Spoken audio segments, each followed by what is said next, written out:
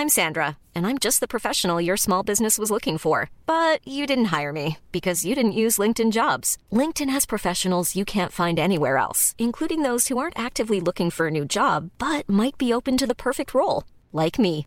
In a given month, over 70% of LinkedIn users don't visit other leading job sites. So if you're not looking on LinkedIn, you'll miss out on great candidates like Sandra. Start hiring professionals like a professional. Post your free job on linkedin.com/people today. Everyone knows therapy is great for solving problems, but getting therapy has its own problems too, like finding the right therapist, fitting into their schedule, and of course, the cost. Well, BetterHelp can solve those problems. It's totally online and built around your schedule. It's surprisingly affordable too. Connect with a credentialed therapist by phone, video, or online chat, all from the comfort of your home. Visit BetterHelp.com to learn more and save 10% on your first month. That's BetterHelp, H-E-L-P.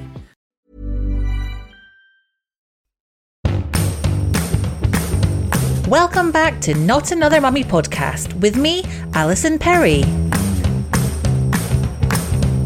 I'm joined today by Katie Kirby, who rose to fame when her honest blog posts about parenthood and stick figure cartoon drawings started going viral.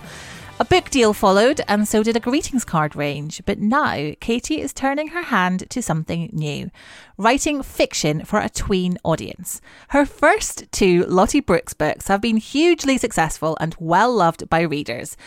And at the time of recording, the third instalment in the series, The Mega Complicated Crushes of Lottie Brooks, is about to be published.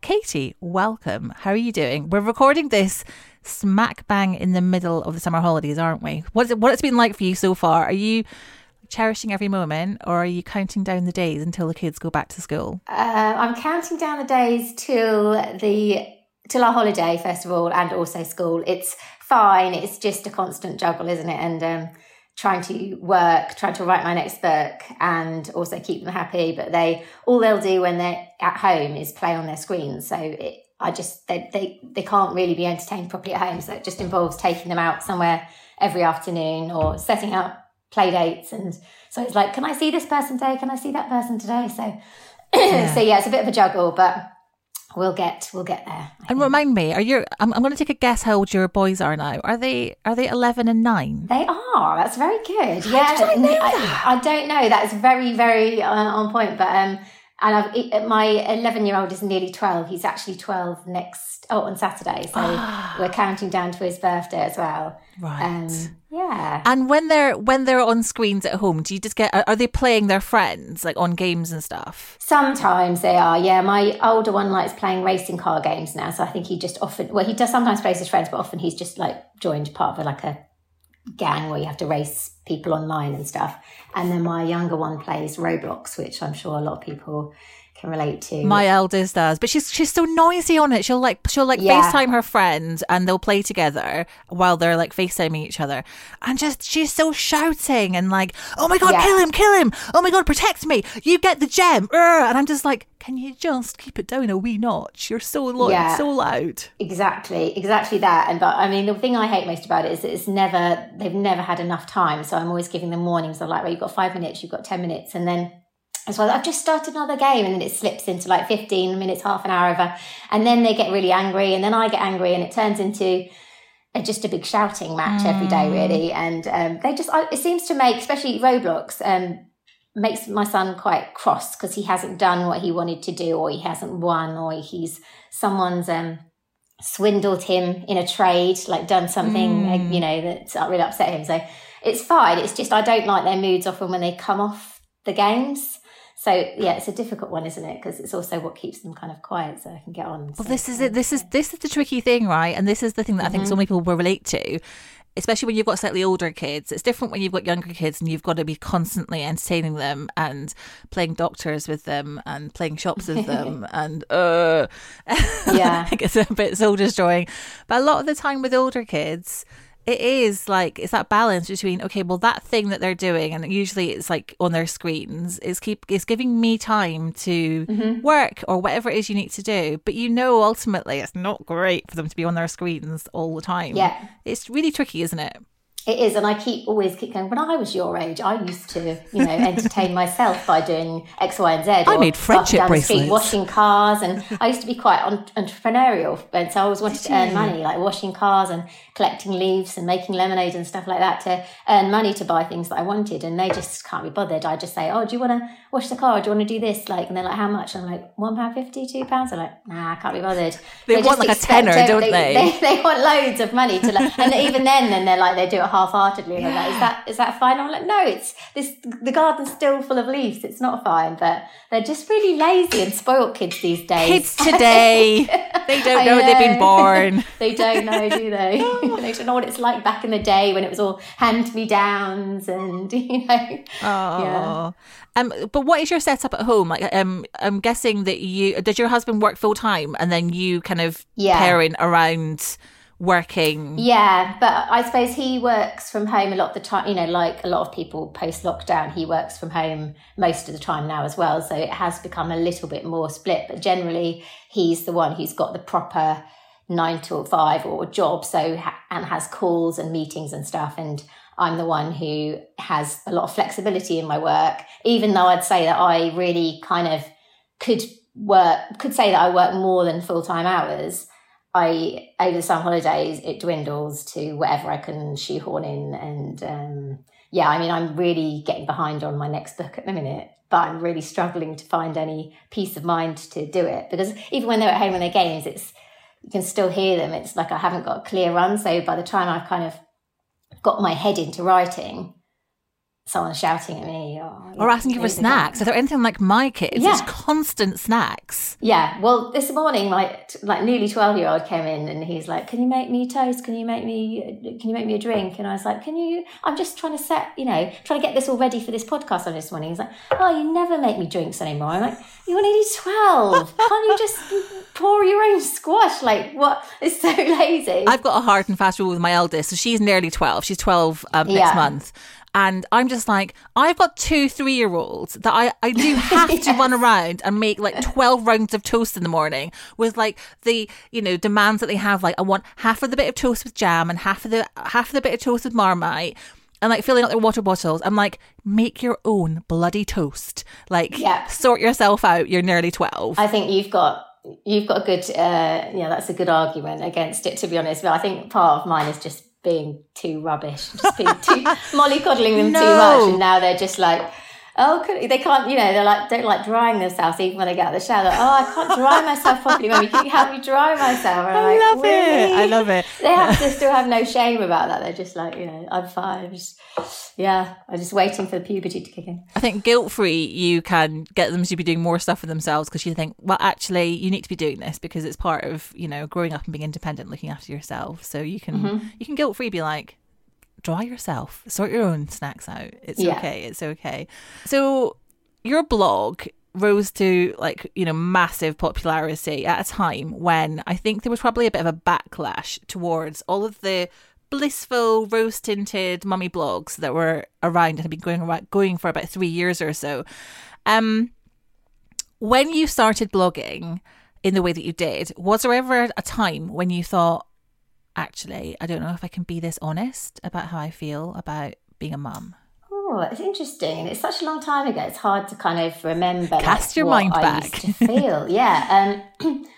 I don't think too much. And I think the thing is, like, when I first started, you don't have many people reading or many followers. So it was quite easy to just convince myself that no one read it. And I used to do it secretly as well. So I didn't tell any of my friends or family that I was blogging. It was all a bit cloak and dagger. My husband was the only person who knew, but I didn't want anyone else reading what I was writing and stuff. So it was only when it got bigger and actually people started seeing it, or maybe putting two and two together, or maybe just going, "Oh wow, have you seen this?" And I'm like, "Oh yeah, well, I did write that." So I suppose I didn't at first, and possibly then, as it got bigger, you start sort of second guessing a bit what you're saying. And I think as people point out things that obviously I never want to offend people or upset people, that it's supposed to try and help people laugh and feel better about their failings, rather than, than encouraging people to be bad parents or alcoholic mums, as sometimes I get some criticism for, but so it's never meant to be like that. So I think as it's grown, like I have taken some of those comments on board when people are saying, oh, you know, what if someone read it like this and they think this? And I'll be, oh, yeah, that's a good point. And so I am aware of like what people are thinking when they're reading. It's tricky that though, isn't it? Because a lot of comedy, and, you know, arguably a lot of what you're doing is comedy, is taking a comedic look at parenthood. A lot of comedy, you could say, well, actually, you know, that could really upset someone, or what if somebody, like, obviously your whole blog, I guess, identity was based around gin. And more recently, I guess there has been a conversation around, you know, oh, it's not great to encourage parents to 6 p.m. open the bottle of wine or whatever it is. But I don't know. I just wonder whether there is space for a bit of a light-hearted look at the fact that sometimes you have had such a shit day with your kids that a glass of wine is something that you look forward to. And that's exactly it. And I really think that as mums, we already feel really guilty, and it's okay to want to have a glass of wine. It's not like the worst thing in the world to feel like you need to have like that. And I'm talking about that 1 or 2 glasses of wine, that it's just like having a coffee in the morning. It's almost like that. It's just your relaxing moment. Yeah. I'm not encouraging people to go and, you know, get bladdered or whatever, but I think it's fine to want to do that. But I'm also conscious of people who are saying, oh, my, you know, I have had a few people message me going, oh, my auntie's read your blog and you've got a glass of gin in your hand. She's an alcoholic and now she's having a glass of gin as well. Thanks a lot for that. And I'm like, well, you know, I can't shoulder everybody else's relatives who've got problems. And I am aware of it. And I do try, when people have said things like that, and like make sure that I don't do it every day. You know, not every post is about that. And I try and make sure it's balanced, and I'm not encouraging people to drink to excess at all, but it is just it is absolutely fine to enjoy that glass of wine or gin or whatever it is after the end of a hard day. And you shouldn't feel guilty about doing that. I think that's okay. Not at all. Your first ever blog post, do you remember it? I think it was something to do with like a username or something I'd seen on Mumsnet. Was it Mumsnet? Because the beauty of the internet, Katie, is that it's really easy to find. Yeah, it was something to do with that. It was something to do with somebody. It was possibly Mumsnet or a forum, that it was somebody who'd tagged themselves like, oh, all the amazing things they do with parenthood, and it was just like hit at that moment. I'm like, oh my god, I'm just not doing any of those. Do you want me to remind you? Am I like the worst? Yeah, go on then. So I found it, and it really resonated even today. Like, then we're talking like this was like 10 years ago, I think you started your blog. Yeah, it probably was. Yeah. So basically, you were saying, I admit, like most of us, I muddle through and make mistakes, but it's not made easy by the smug mum that every NCT or toddler group clique seems to have. I came across the below signature the other day on a popular forum, and to be honest, it made me want to do a little bit of sick in my mouth. I think, looking at it, I don't think it was Mumsnet. I think it was probably like Baby Centre or something. Yeah, it might have been. They used to have you used to have like a little signature at the bottom of every post that you posted. So this person had like the names of their kids and like, you know, the weight and when they were born, and then hypnobirthed, ABF, cloth bummed, BLW, and a bundle of smiles. Yeah, that is exact. Yeah, it just, you know, when you just think that's just not. Everything no, and no, and why do we need to kind of boast about all of those things? It just felt a little bit goady, didn't it, I suppose? And my blog was basically the complete opposite of that. What kind of response did you get as more and more people did start reading and sharing your posts? Because I think that's the thing about so many of the things that you've written is that I would see like school mums of my, like school mum friends who aren't really, they're on Facebook, but they're not really on social media and they don't really read blogs. They'd be sharing it on Facebook. It was like, it's such shareable stuff. So what kind of response did you get as more and more people were reading and sharing your blog posts? Good. I mean, it's nice. I think, you know, when you start blogging, obviously, you don't have many readers, but the whole point of doing it is because you like writing and you want people to enjoy what you're writing. So it's a really good feeling when you see that people are like sharing and resonating with what you're saying. And I think, I'm trying to think what the first, I mean, this was back in the days of blogging, and now it's more social media, isn't it? I don't think people blog in the same way anymore, but it was when we'd, share like a link on Facebook or whatever, and it just go viral. Like people would keep sharing it. And I don't think that happens so much anymore. I'm trying to think what it was I think it was the 7 stages of sleep deprivation or something that I did about sleep deprivation, and with a few illustrations. And it's just weird to see it blow up like that. But nice, it feels good that, something that you've written is being shared so widely. And, I've been lucky. Like generally I get, a bit of criticism, but I feel like I don't get a lot of negativity. Like most people get what I'm saying and doing is kind of a bit of hyperbole and, a bit of a laugh rather than taking too much offense to it. So, I think I generally, come out quite well in that kind of area. I also wonder whether if you were to start doing that kind of thing now, I mean, not that really blogging is a thing, like you say, whether you would get trolled quite badly, but actually 10 years ago, there wasn't the same kind of trolling culture. Maybe there was and I just wasn't aware of it. And maybe you just escaped it because you were lucky. I don't know. Yeah, I don't know. Maybe there wasn't. I don't think I just didn't think about stuff like that. I think now everyone's over analyzes everything everyone says, and it's really hard to not offend people almost. Like there's just so many things that you can say that can be taken in the wrong way, or, snippets they take out of context and stuff. And I don't think it was like that. And I don't think I got criticised for half the things that I did more recently when I first started out at all. So, I think it was probably easier back then. I think, I think I found it harder as my audience have grown as well. So perhaps it's part of the reason why I don't really do that so much anymore. And it's part of the reason, is that the kids have got older and I feel like their stories are a bit more personal and I don't want to share it as much. But I just don't feel like the need to, I don't feel any drive or any need really to put things that I think, or I just don't want to share things in the same way anymore. Why do you think that is? Because I really noticed, I mean, obviously I was guessing at the time,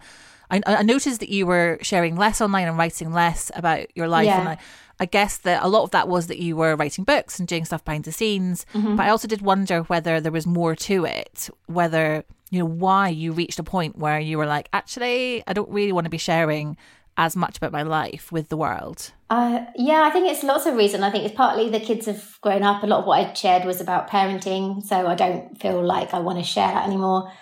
Because, as I say, the struggles that they're going through or their stories, they're personal to them. It's like when we've got babies and toddlers, we're sharing those kind of anecdotes, but they're all really general. We're all going through the same thing. So even though it's happening to me, you can relate because your 3-year-olds are doing exactly the same thing, because it's kind of, the struggles are pretty generic, I suppose. Yeah. And then also, your audience gets bigger. You start second guessing everything that you do, like everything you post, or is that good enough piece of content to post? Like what, how many, it's hard not to get sucked into the algorithms and seeing like how many likes things get and feeling that kind of like, oh, that didn't get many likes. Maybe no one likes me anymore. Maybe I'm not funny anymore. Maybe, that kind of thing. And I just don't feel like I've really got that much to say. It's just the enjoyment has gone, I guess. Like I used to really enjoy it. And maybe that was partly because I had young kids at home and I felt like I felt like I had quite a good community and I enjoyed sharing stuff and I enjoyed hearing what people had to say back to me. And now it's just changed. Like my life has changed and the landscape has changed and it just doesn't feel quite the same anymore. And I guess also like at that point, when I started the blog, I was kind of in between jobs. I didn't really know what I was doing. And now I'm writing my 7th book and I feel like I've found what hopefully, especially after doing the Hurrah for Gin books, and I've always wanted to write for kids, and I've started these Lottie Brooks books and they're doing well, and I just really enjoy doing that, and I see that as my kind of thing now, and hopefully that's how I can continue on with what I've built. So it doesn't feel quite as necessary anymore. I mean, my ultimate dream, which is difficult to do, because I think publishers expect you to obviously promote your own books. But my dream would be to be so, to just be well known enough that I don't even have to bother talking about them, that I can just write my books and like live under a rock, and then people will just go, oh yeah, cool, I'll just buy that book because I recognise the name. But yeah, I can't really do that. You have to kind of come out and promote it and stuff, unfortunately. But that would be, I think that social media, there's a lot of, even as an adult, I feel the pressure and even when I post anything to do a book, I'm like, oh God, am I annoying people? Do people want to see this? And I think even as a 42-year-old adult, I find that it makes me anxious, and I just don't enjoy a lot of social media anymore. I barely look at my own personal channels that much anymore. I don't use Facebook hardly at all. Like, I check in every now and again, or I might post the occasional picture, but generally just doesn't suit me. It doesn't make me feel good about myself a lot of the time. It's better to not be aware of all of the things that everyone else is doing. I think often I feel happier when I'm not looking at all of everyone else's things. So this is it, isn't it? Because we know that so much of what we see on social media isn't real life. But my brain still gets tricked. I don't know about you, but I'll be scrolling Instagram and I'll see beautiful family shots taken, with the kids, maybe at dusk, and it all just looks so picture perfect, and the parents are holding hands and the kids are laughing. And I think, shit, I'm doing this wrong. And then, but I know that it's not real, that perhaps as soon as that picture was taken, the kids were squabbling and, stuff, that's not real life. Why do you think that in our 40s, we're still having this struggle with social media? I don't know. I really don't know. And it's, and I know you kind of blog about that kind of thing too. And it's exactly what I've been blogging about. So I'm kind of supposed to be not an expert on it, but that was the whole crux behind everything that I've done. But I still get sucked in, absolutely. And I know that I do it too. I post, I don't post loads on my sort of personal Facebook and stuff, but I shared some festival photos, and it's all lovely pictures of us having a really lovely, happy family time. It looks great. And actually, I was quite ill for quite a bit of it. I had a really bad cold, and I didn't feel like I could really drink and really enjoy it. And my kids were just dragging me around trying to find their friends, and it was quite stressful. So I know it's rubbish, and I post that rubbish side myself, but it's hard not to get sucked in, absolutely. And I don't know what the answer is, and I think possibly the answer is just trying to be sensible with it and taking a bit of time off, and just dipping in occasionally. And it's nice seeing other people's, I like seeing other people's happy holiday snaps and stuff like that, and seeing where they've been and what they've been doing. But perhaps you just need to think about when the best time to do that is, and it's not every day. And especially if you're feeling a little bit like you've had a difficult day with the kids, or you've had a difficult week and you've not really done very much, especially in the summer holidays when I'm like, oh, we're not doing anything. Everyone else is doing these amazing things, and I'm just at home trying to work and take them to the park occasionally, and go down the beach. But it's everyone else is doing these amazing days out and stuff, and it's hard to feel like you're failing. I mean, that's what I constantly have. Everything in my head is you're not doing good enough. Nothing that I do is good enough. That's my rhetoric. It's everyone else is doing more. Why do I always feel like I'm not hitting the bar? Yeah. That's what I'm always feeling, and I don't know why. Mom deserves the best, and there's no better place to shop for Mother's Day than Whole Foods Market. They're your destination for unbeatable savings, from premium gifts to show-stopping flowers and irresistible desserts. Start by saving 33% with Prime on all body care and candles. Then get a 15-stem bunch of tulips for just $9.99 each with Prime. Round out Mom's menu with festive rosé, irresistible berry chantilly cake, and more special treats. Come celebrate Mother's Day at Whole Foods Market. When you're ready to pop the question, the last thing you want to do is second-guess the ring. At BlueNile.com, you can design a one-of-a-kind ring with the ease and convenience of shopping online. Choose your diamond and setting. When you find the one, you'll get it delivered right to your door. Go to BlueNile.com and use promo code LISTEN to get $50 off your purchase of $500 or more. That's code LISTEN at BlueNile.com for $50 off your purchase. BlueNile.com, code LISTEN. Well, I think it's just because we're just, I think a lot of it does come down to the fact that we're fed this version of what family life is like. I was chatting to a friend the other day. She's got twins who are like just turned 2, and she went through like so much IVF to have them. And she was saying to me, it's just not what I expected. Like, it's so hard. And she had this vision of like what motherhood would be like drifting around, like, you know, just wafting around, being all like motherly. And she's like, oh my God, it's so hard. I think, you know, it's just what we're led to believe. Yeah. And that's exactly what my experience was too. I was like one of the first of my friends to have children. So I had my sister had my niece, and she was about 2 by the time I had my first son. But my experience was just popping along, you know, for the afternoon to visit her, and she was just absolutely adorable and so cute. And I didn't see the realities of day-to-day parenting. So for me, it was like getting hit by a lorry. I was like, God, this is awful. Like, how, you know, I just felt like I couldn't do it. I just felt like I couldn't do it, like to the point where I was like, I don't know how to help myself because I can't do this anymore. Like, I got into a bad place where I just felt like I didn't know where the way out was. I didn't know how I wanted help, but I just didn't know how to move on. It was just that hard that I just, didn't know what to do. I think that's such a common experience, It's interesting though, because, you know, when I think back to, you know, when you started blogging and what the blogging, I guess, not just blogging, but like, you know, like you experienced, you wrote about on your first blog post about, you know, this person on a forum. So we're not just talking about writers who are blogging. We're talking about mums who are just connecting with each other on the internet, on forums. I'm really interested to know your take on why things panned out the way they did. You know, back when you started blogging and when blogging was taking off and regular everyday people had this like outlet for sharing their experiences, whether it was like fashion or beauty or music, whatever they were interested in.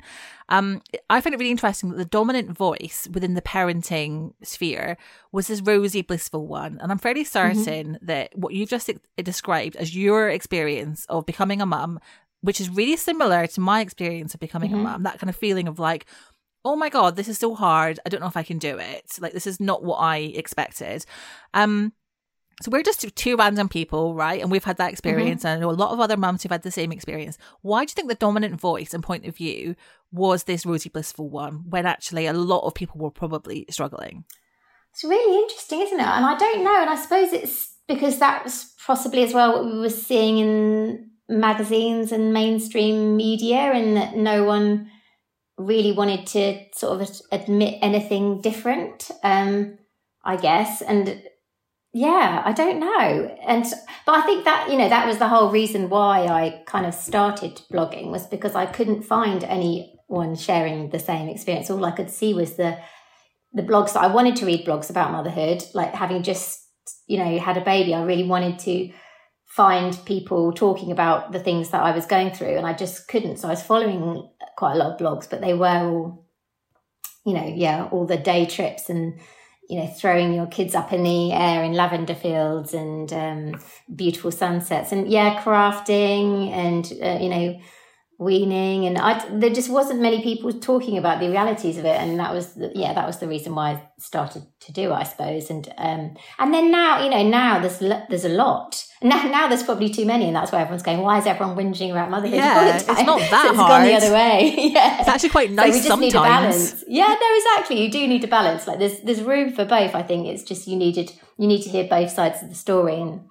I think that's the thing. I started at a time, I hit at the right time, and that's how, you know, my blog, and then quite a few other people, big, you know, the Unmumsy Mum was another one who was obviously doing this sort of similar thing at the same time, quite a lot of others now, isn't there? Big people who've done books and things. Jill, I can't remember her second name. Jill Sims, who does all the mummy books, Why Mummy Drinks and stuff. And I think it just was sort of timing, I suppose. But now it's good because you can find. And I'm not up to date. I'm sure there's loads of new ones that I don't know because I don't read about it. My kids are older, so I don't read about it anymore. But I'm sure there's loads of funny new ones that I don't. Well, they're all on TikTok, Katie. They're not blogging. Yes, no, they're not even true. on Instagram. They're all on TikTok. Yeah. I'm still trying to get my head around it. I set up a TikTok recently, like an author one, because I kept getting like tagged or people mentioning, saying, oh, have you seen, people have done little TikTok, nothing major, but just a few people set up little Lottie Books TikTok accounts, and I'm like trying to get my head around it. I'm like, it's scary. I don't understand it. Having to get to grips with all these new social media, even when you were saying, oh, we're doing Instagram video, and I'm like, what does that mean? Yeah, getting old. It's funny though, because I definitely think that it makes sense that you started that anonymously when you started writing about motherhood, because I definitely think that it would have taken a very kind of bold, brazen person at that point when there wasn't this conversation around how hard motherhood is to just boldly be like, my name's Katie Kirby, and this is why I think being a mum is very often shit. When I think back to because I was blogging, I started in like 2011, and I really felt like I was trying to keep it real, because I was aware that there was all of this kind of like picture perfect stuff going on. But even still, when I look back, I was kind of trying to, I felt this pressure to kind of package up my reality in a more palatable way, in that same way that when you're out drinking coffee with like your NCT friends and you can't quite bring yourself to saying, sometimes I hate my kids. Like you find yourself saying, it's bloody hard, but it's so worth it sometimes. Like when they're falling asleep at night and you look at them and you just think it's all worth it. But actually that's not what you want to be saying. And you find yourself just saying the more palatable version. Yeah, no, I get it. And I think that's just my sense of humour. I've got a really dark sense of humour. So for me, the things that always make me laugh most is when people say stuff like that, when people really just do like give it full barrels. And I just think that's quite refreshing, really, like to just let off some steam. And often that's all it takes, isn't it? You just want to get it out and say it how it is. And then everyone, like you've had the worst day ever and you offload it. And then as soon as you've said it and people agree or laugh, along with you, it just feels so much better. It's almost gone. Yeah. And I think that's sort of the blogging for me has been quite therapeutic as well, because I found it really hard. And then I realised, some people felt like they've been helped through reading my blog, but I've been helped through writing and then hearing back from everyone who's agreed and said, yeah, that's exactly what I'm going through too. And it is really cathartic to just get it out. And then often when I've shared something and then people are commenting all their bad days or their stories underneath, and you just I'm laughing back and realizing that that's just really normal. And it makes you feel not alone, because so much of motherhood is isolating, and so much of it is you thinking, oh God, I'm the only person who feels this way, and I'm a terrible person for feeling like counting down the minutes until my kids are in bed so I can just sit down and take a breath. So when you actually hear from hundreds of other women who are experiencing the same, it makes you feel like, okay, I'm not losing my mind. Yeah, definitely. I think that's you hit the nail on the head. That's exactly it. And that was always my biggest thing, is that why am I the only one who's doing a terrible job? That was the biggest like rhetoric going through my head, and it's not. And then I saw, one of the illustrations I did was like of a new mum, and it's like, you're doing it, and I still sell it as a card, and it's like, you're doing a brilliant job, because you need someone to tell you that you don't have to be perfect at it to be doing a brilliant job. Just being there, the fact that you're thinking you're doing a terrible job shows how much you care about trying to do the best job. Right. So it's people who aren't thinking about it who are probably doing a terrible job, but it's the guilt. And I just wanted to be a really good mum, and then you're not hitting the bar, and then you just feel awful about it. And it shows, obviously even thinking about it shows how much you care and how much you want to do the best possible job for your children. So you are doing a brilliant job, basically. You always are. Yes. Oh my goodness. Also, like you saying you're not hitting the bar, something, I don't know if you do this, but I have really found myself guilty of doing this. I find that the bar for me is not just like, oh, the bar has been set by that one person and I can see on social media that they're doing X, Y, and Z. To me, I'm comparing myself to everyone collectively. Mm-hmm. So I'll be scrolling Facebook and I'll see that family's doing this family's doing that. And to me, I'm comparing myself, one person, one family, to everything that everyone's doing. Yeah. And I am never going to meet that bar because they're not doing everything. They're just doing one of those things. Yeah. But in my head, it's like, that's the goal. Yeah, it's mad, isn't it? And I'm the same. That's why you need to switch off sometimes and just focus on what you're doing. And I don't know. Kids will whinge about anything. Nothing I do is ever good enough for mine. Anyway, I take them, these amazing days out, and they're just like, can't be bothered. So just don't bother. That's the secret. Just don't bother. Just don't bother. Just stay at home. It's all good. 24/7 screens. So, Katie, that's it. Yeah. That's the secret. You heard it here first. Katie, your latest books. So the common theme that seems to run through all of your work is finding humour in the bleak or the embarrassing. Mm-hmm. Is that something that you think you've always done? Like while you were growing up, was that your coping mechanism? Yeah, maybe. I don't know. I think I'm really interested in. I'm a real daydreamer, so I think a lot about how I'm feeling and how other people are feeling, and just all that kind of stuff. So I suppose I just like writing. I've always written diaries and stuff, and I just like writing about it and thinking about how I feel versus how other people feel, and I guess I love comedy.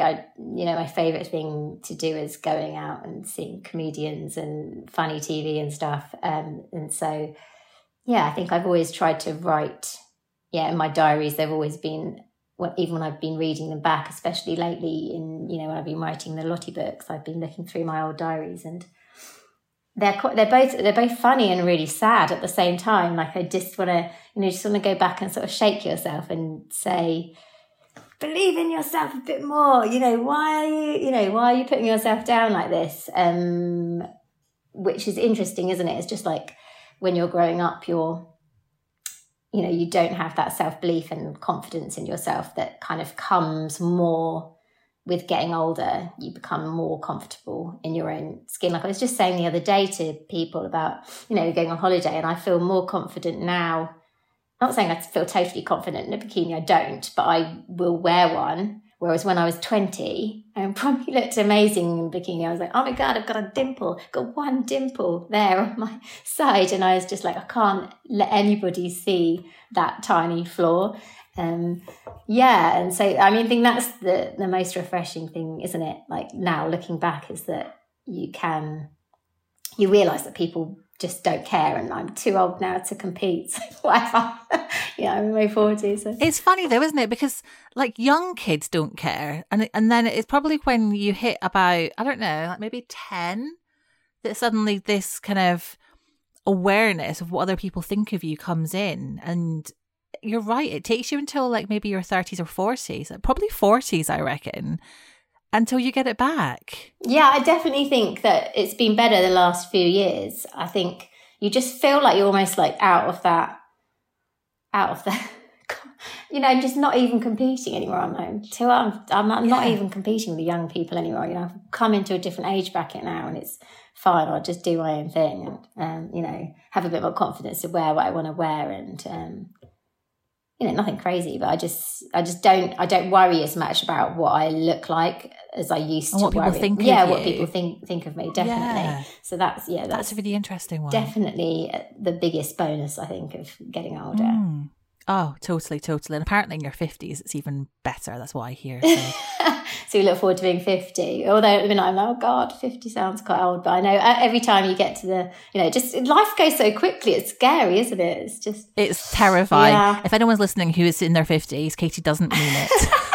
I'll be there soon enough, and then I'll be going, oh God, 60 sounds quite old, doesn't it? And then we're 60. Exactly. It's there's lots of positives. I quite look forward to it in a way as well, because although it's lovely having young kids, I'm also like, imagine when they move out and we can just go on like child-free holidays that cost half the price, and we can go to like nice boutique hotels, and we can go and wander around and pick like a restaurant to eat at without going, do they have chicken nuggets and stuff? And yes. Oh God, I just can't. And you go in term time when it's like really cheap. Yes, exactly. It would just be a fraction of the price to go to all these amazing places that you'd never take kids. And there will be many positives, I think. There will be. But then we'll miss them. We'll miss them. We'll be like, oh God, it was amazing, wasn't it? So rose tinted glasses. I don't think I'll be in that situation. I do find myself, because I have got younger kids than you now, and I do find myself looking forward to when I'm 50. So I'm 43 now, I think. I always forget how old I am. So my youngest, my twins, will be 10. And my eldest will be 18. Yeah. And I'm like, oh my God, that sounds amazing, because like we can just like go on holidays and they can just be splashing around in the pool and I can just like sit and read a book. Like, to me, that's the goal. Yeah. And actually I'm there now, because that's similar to, nearly 12 and 9.5. So I don't, and they can swim. So obviously I don't just let them go off, but I can lie on a sunbed reading a book. Yeah. And they're happy playing and diving and stuff. So and they're safe. And it is good. It is a good. I think we are at a good point. And my oldest hasn't quite, possibly like yours, but I know girls kind of tend to grow up a bit quicker, don't they? But he hasn't hit the horrible teenagehood. Mine has. Like really. Yeah. So you're getting a lot of back chat and yeah. Well, I do get some of that, but I just think I know it's going to get. The hormones haven't quite kicked in, I don't think, just yet. So I can see it getting interesting. You're in the golden period right now. Yeah. So just enjoy it. Yeah. Brief window of enjoying parenthood. Well, no, I'm not sure enjoying. Sorry, but you're appreciating it. That's it's good. okay. That's good. It's funny because like my nearly 12-year-old, she definitely is. She's quite an old, like mature, nearly 12-year-old. But she loves Lottie Brooks, and she's reading right now. She's reading the first Hunger Games book, just to give you a kind of idea of like the kind of stuff that she's reading. It's quite a meaty book. Yeah. And the other day I gave her your new book, and I was like, do you want to read this one? And I kind of flicked through it, and I thought maybe she might be a bit like, oh, I've outgrown it a little bit. But no, she was like, yes. And she grabbed it off me. She was like, yeah, I love these books. Why do you think then that, what is it about the stories and the characters that have made them so popular and so well loved? Well, when I first started thinking about writing for children, I was really clear on what, because I got approached by Penguin, actually. They said, have you thought, we thought what you do can translate really well into writing for children. Have you ever thought about writing for children? And I was like, yes, I'd love to.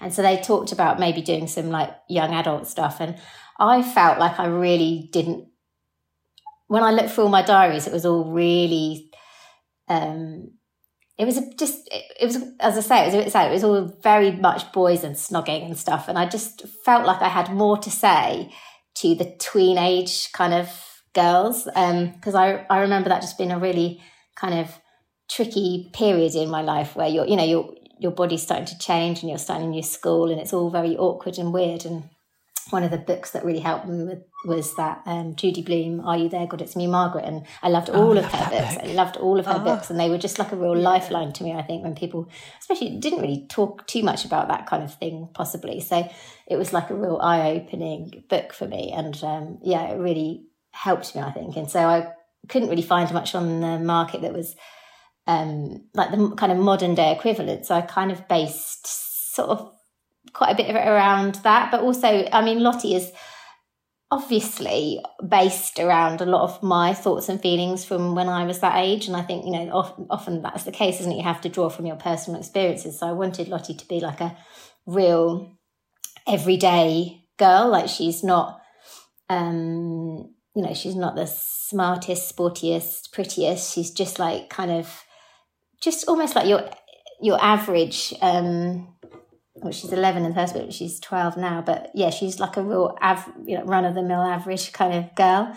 And all of her worries and insecurities, I think, are quite what a lot of girls would and boys would worry about. And I think that's what I wanted to do, to sort of like create that character that people could hopefully like relate to and help them process some of those thoughts and feelings and worries that they're going through when they're that age, and do it in a accessible, funny way with silly pictures, which is what I obviously do. So yeah, I get a lot of lovely messages, and I even get some, proper old school fan mail, which is my favourite bit of the job. Like, people actually like write usually to my agents, and they forward it on. They've written and drawn things about Lottie, or, someone wrote me at Camp Festival, they wrote me a whole book about Lottie Brooks going to Camp Festival, which is just so sweet. And it's lovely just to that people can relate to Lottie so much and her life. And that, that's one of the main comments I get. I'm like, oh, it's me, that Lottie's me. I'm having those friendship problems. I'm going through, those body changes, and I'm worrying about all the things that she worries. And you've helped me. And I think that's the driver, isn't it? It's not just the same as with the blog. It's never been about trying to make money, although it has to, you have to monetize it in some way if it becomes your job. Like, obviously that's, but it's more like the people saying you've helped me, which is the biggest, which is the nicest thing, biggest motivator, I guess, to come out of those things. Yeah. It's kind of amazing though, because you've gone from writing for an audience of mums, and I know that you're saying that it's different, but you were helping them. You were making them feel less alone, and, letting them know that you're experiencing the same as them. And now you're writing for a younger audience, and like you've just explained, helping so many of them, and, all the kind of thoughts and feelings that you are sharing in the books will be reflecting how they're feeling. It's kind of incredible that you've built this whole career, and you've gone from helping mums to helping kids. Yeah, it's mad. And I don't know, I just feel really lucky. I think that I managed to, it's weird when I think back, like to just sitting on the sofa and going, I'm just going to, seeing that post, which is probably what spurred me to start it in the first place, that we've just talked about, and then just going, I'm just going to start a blog. And I just came up with the name on a whim because Mother's Ruin and whatnot, and just... So it's just what you did back then. Yeah. You didn't spend months doing kind of like brand analysis and coming up with a concept. You'd be like, I was the same. I sat on my sofa one Sunday night and was like, I'm just going to start a blog. Yeah. And I Googled, how do you start a blog? And that's what you've got to do. You just got to go, I'm going to do it. And I just did it, and without overthinking it. And I just don't know how it's happened, but I'm really, really grateful that it has. But I think, as with, the reason you started yours probably as well, it comes from a passion of wanting to write and create. And I never obviously thought it was going to lead into books or, into an actual, this is my job now, this is what I do. But it came from a point of wanting to write and share and enjoying reading what I've done. So, I don't know if you get this too, but sometimes I get people emailing and going, I've written a book, like, how do I need to sell it into publishers or whatever. And it's hard to do that. I think it's hard to go at it from that way around. And, but it's a long-winded route, but it comes from doing something for years for free as a hobby that's obviously then turned into a job. So I feel quite lucky that it has, because it's a great thing to be able to do. Well, in many ways, but there's downsides as well, because obviously, sometimes I crave working in in Tesco's or just a shop or anything that's 9 to 5, an office that you can just switch off, because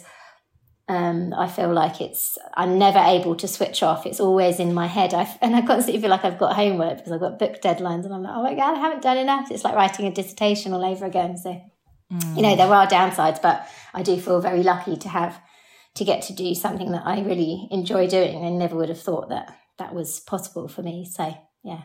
Yeah. It's amazing. Lastly, Katie, you mentioned right at the start that you are writing another book. So does that mean there are going to be more Lottie Brooks books to come? Yes, there are. And then, so the third one is out on the 18th of August. I don't know when this goes out anyway, but yeah, that's the focuses on Lottie and her crushes and her first date with Daniel. If anyone reads, you might want to find out what happens there. And then the next one I've started, and I think that's going to be out next July. And I've started writing it, and well, I don't know if I can say what it's about, but anyway, well, I don't even know what I don't do much planning, to be honest. I just start writing. It's not that kind of book where you need to plan out exactly. It's just day-to-day life, isn't it? I think she's going to go on like a PGL holiday, I think. So it's going to be quite focused around her going on a away to camp. And I volunteered at my son's PGL, so I went away for a couple of days with the school. Not at the time, it wasn't based on research. He just didn't want to go, and he was like, oh, could you come, Mummy? And so I said, I'll put my name down to volunteer. And I got picked. And I was like, oh God, well, at least I'll see it as like a research opportunity. So I went away and I just thought, oh, maybe I'll write, make this into a bit of a book, all the cabin dramas, who gets into whose room and other schools and whatnot. So a lot of material. Yes. There. So I'm doing that now, and it's the summer holidays, obviously. So I'm still trying to get on with it, but it's tricky, but it will get done. As I always say, like it will get done. There's always ups and downs and points where I think, well, this is awful, I have to throw it in the bin, and then suddenly it's a book in my hands and I'm like, how did it happen? But it just does. At some point it happens, and yeah. Oh, brilliant. Katie, a huge thank you for joining me today. Where can we find you online to hear more from you? The few times that you are on social media, where can we find you? Well, Facebook, Harafa Gin, on Instagram as well. I still have my blog there, and harafagin.com. But and I've started some author channels as well. So Katie Kirby Author on Facebook and Instagram as well, where I just thought maybe I can share a bit more of my kind of author-related and day-to-day life without feeling like I'm bombarding people. Because, I suppose the old blog and followers and stuff, not everyone wants to hear about children's books and stuff. So, most of us do, to be fair. We've all got kids. Yeah. Oh, Katie, thank you so much. It's been so lovely to chat. Thank you for having me. It's been great.